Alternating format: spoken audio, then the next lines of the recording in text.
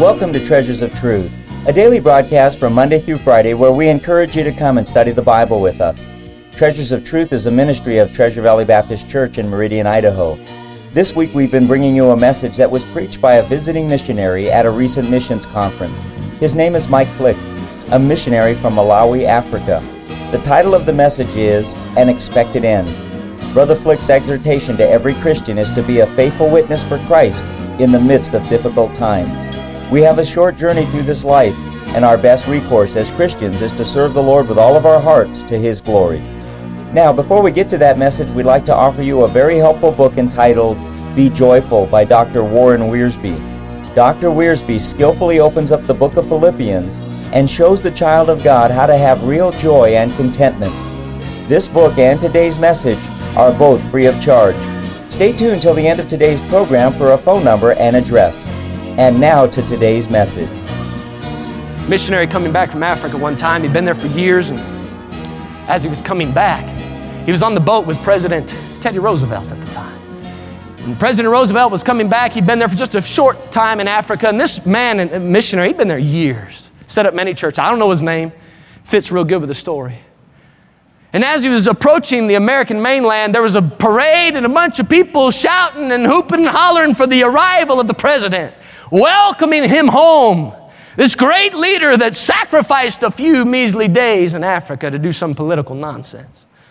And one of the men on the boat knew the missionary was there and came to him and said, "Sir, I know you've been in Africa for a long time and done so much for those people. And now we're approaching the mainland and nobody's there to greet you. Nobody's there to thank you. Nobody recognizes you. There's no banners. There's no parade. There's no band. How does that make you feel? Here you are coming home and nobody."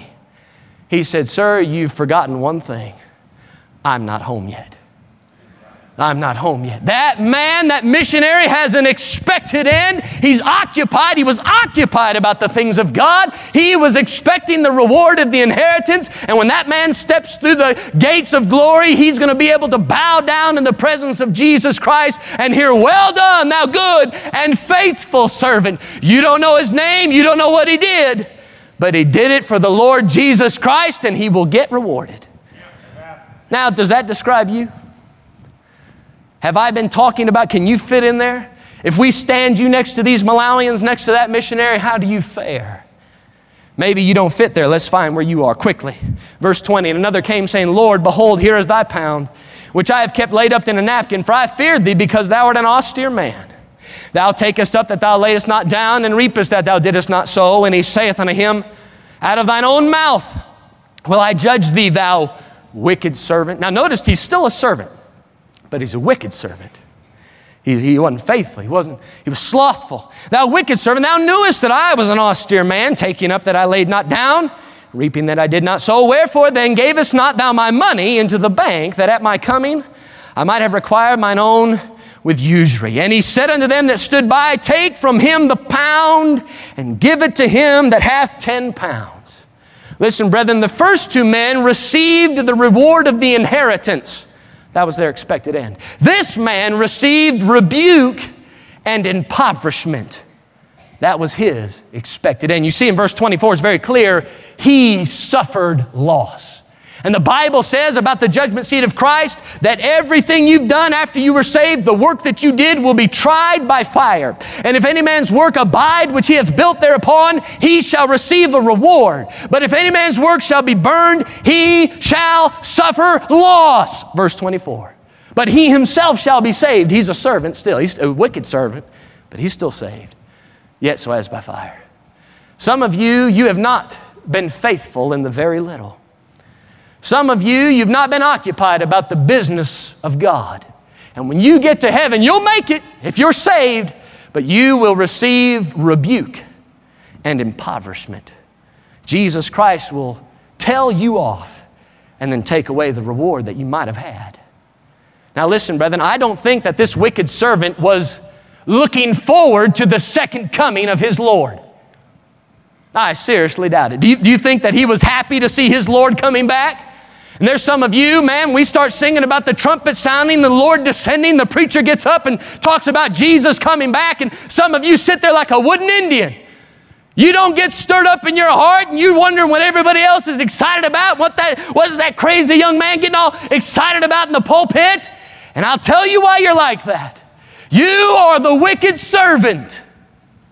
You're not ready for Jesus to come back because you have not been faithful in the very little that He has given you. You're so comfortable down here, you have made your heaven on the earth. The Bible says in the last days, the church of the Laodiceans will have need of nothing, rich and increased with goods. You don't need heaven. You don't need Jesus Christ. You've been building bigger barns your entire life. You're happy right here where you are. Amen. You can say amen. Feel free. It's still the truth, brother. Even if you don't agree with it, it's true. You're not hot. You're not cold, you're comfortable. Just comfortable. Nice and lukewarm. Perfect right where you are. Don't want to change a thing. Got my retirement plan all in order. Got the house I've always wanted, the car I've always wanted. But brother, when you get to heaven, you'll not have the reward that you were seeking for. You'll receive rebuke and impoverishment. Hey, this man, look what he did. He began to make excuses. He began to blame his Lord and said, I feared thee. It's your fault. You're a hard and austere man. Began to try to blame other people for his failures. Listen now, he had the same opportunity as the other two servants. He's probably in the same church. They were all there together when the Lord gave out the pounds. Yes, sir. He had the tools. He had the grace of God. He had the Bible. He had the Spirit of God. He had a pastor. He had the instruction he needed, but he failed. And he tried to blame other people. Look, don't blame anybody but yourself if you get rebuke and impoverishment. It's your fault if you fail of the grace of God. God will give you the tools. You have to use them. He began to make excuses, verse 21. Some of you doing the same thing this morning. Some of you, instead of praying about faith promise and what you can do, you're just making excuses and why you can't do anything. I'm not smart enough. I don't know how to preach. I don't know how to teach. I don't have a good enough job. I don't have enough time. I can't give a lot. I'm not spiritual enough. My wife won't let me do it. Blah, blah, blah. One excuse after another. Talk is cheap and it cannot buy you a reward at the judgment seat of Christ. It'll get you nowhere. You can see what happened here. This man, he had done nothing. And look at the advice in verse number 23 that he was given. Maybe some of you need to hear this now. Maybe you realize that you have not done anything for Jesus Christ. Maybe you are the one making the excuses. Maybe you're just sitting around mully-grubbing, as they say in North Carolina. Crying, I can't do anything. I'm just so useless. I'm just so worthless. Verse number 23, here's what you need to do. Wherefore then gavest not thou my money into the bank? Hey, you slothful man. You too lazy to get out and do something for Christ? Make an investment. You say, Brother Mike, I'm going to get rebuke and impoverishment. I don't want that. Make an investment. He says, put the money in the bank. That way when I come back, I'll get something out of it. He could have avoided the rebuke and the impoverishment. All he needed to do, the Lord said you didn't have to do anything else. Just give it to somebody else and let them do something with it. You know what you have? You folks have a great opportunity. You have a chance to give something from what God has given you into that faith promise, missions giving, make an investment in the bank of God, put that money into missions, let God and the missionary multiply that thing, multiply your seed sown, and the Bible says, He hath dispersed abroad all these flags, foreign countries abroad.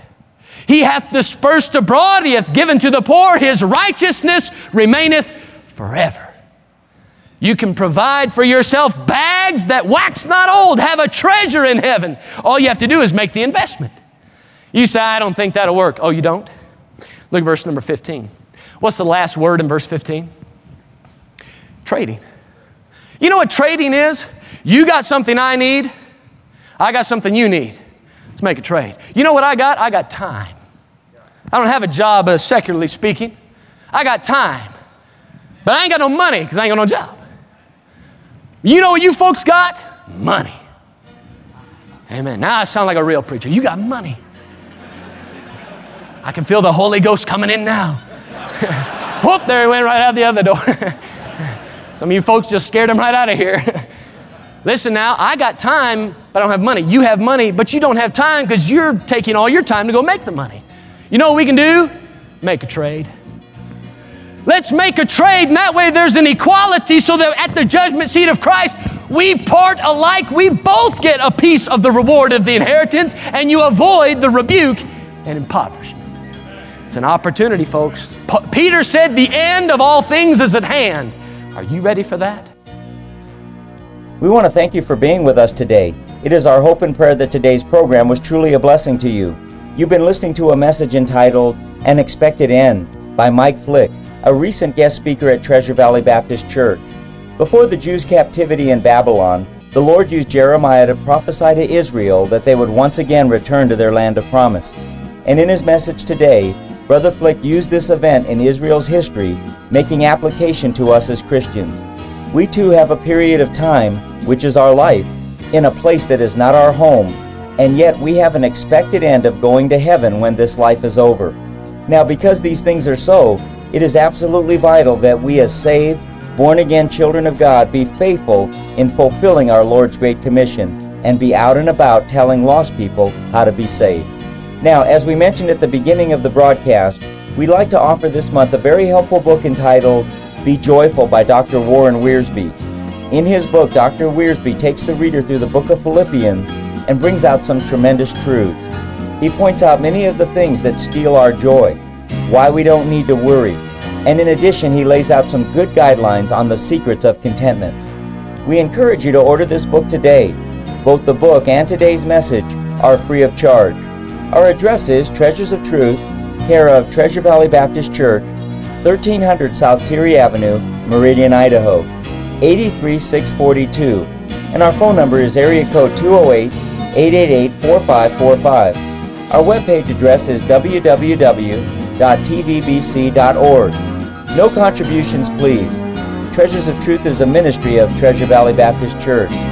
We welcome you to our services on Sunday at 9:15 a.m. for Sunday School, at 10:30 a.m. for morning worship and preaching, at 6 p.m. for Bible preaching and teaching, and also on Wednesday at 7 p.m. for more Bible preaching and teaching.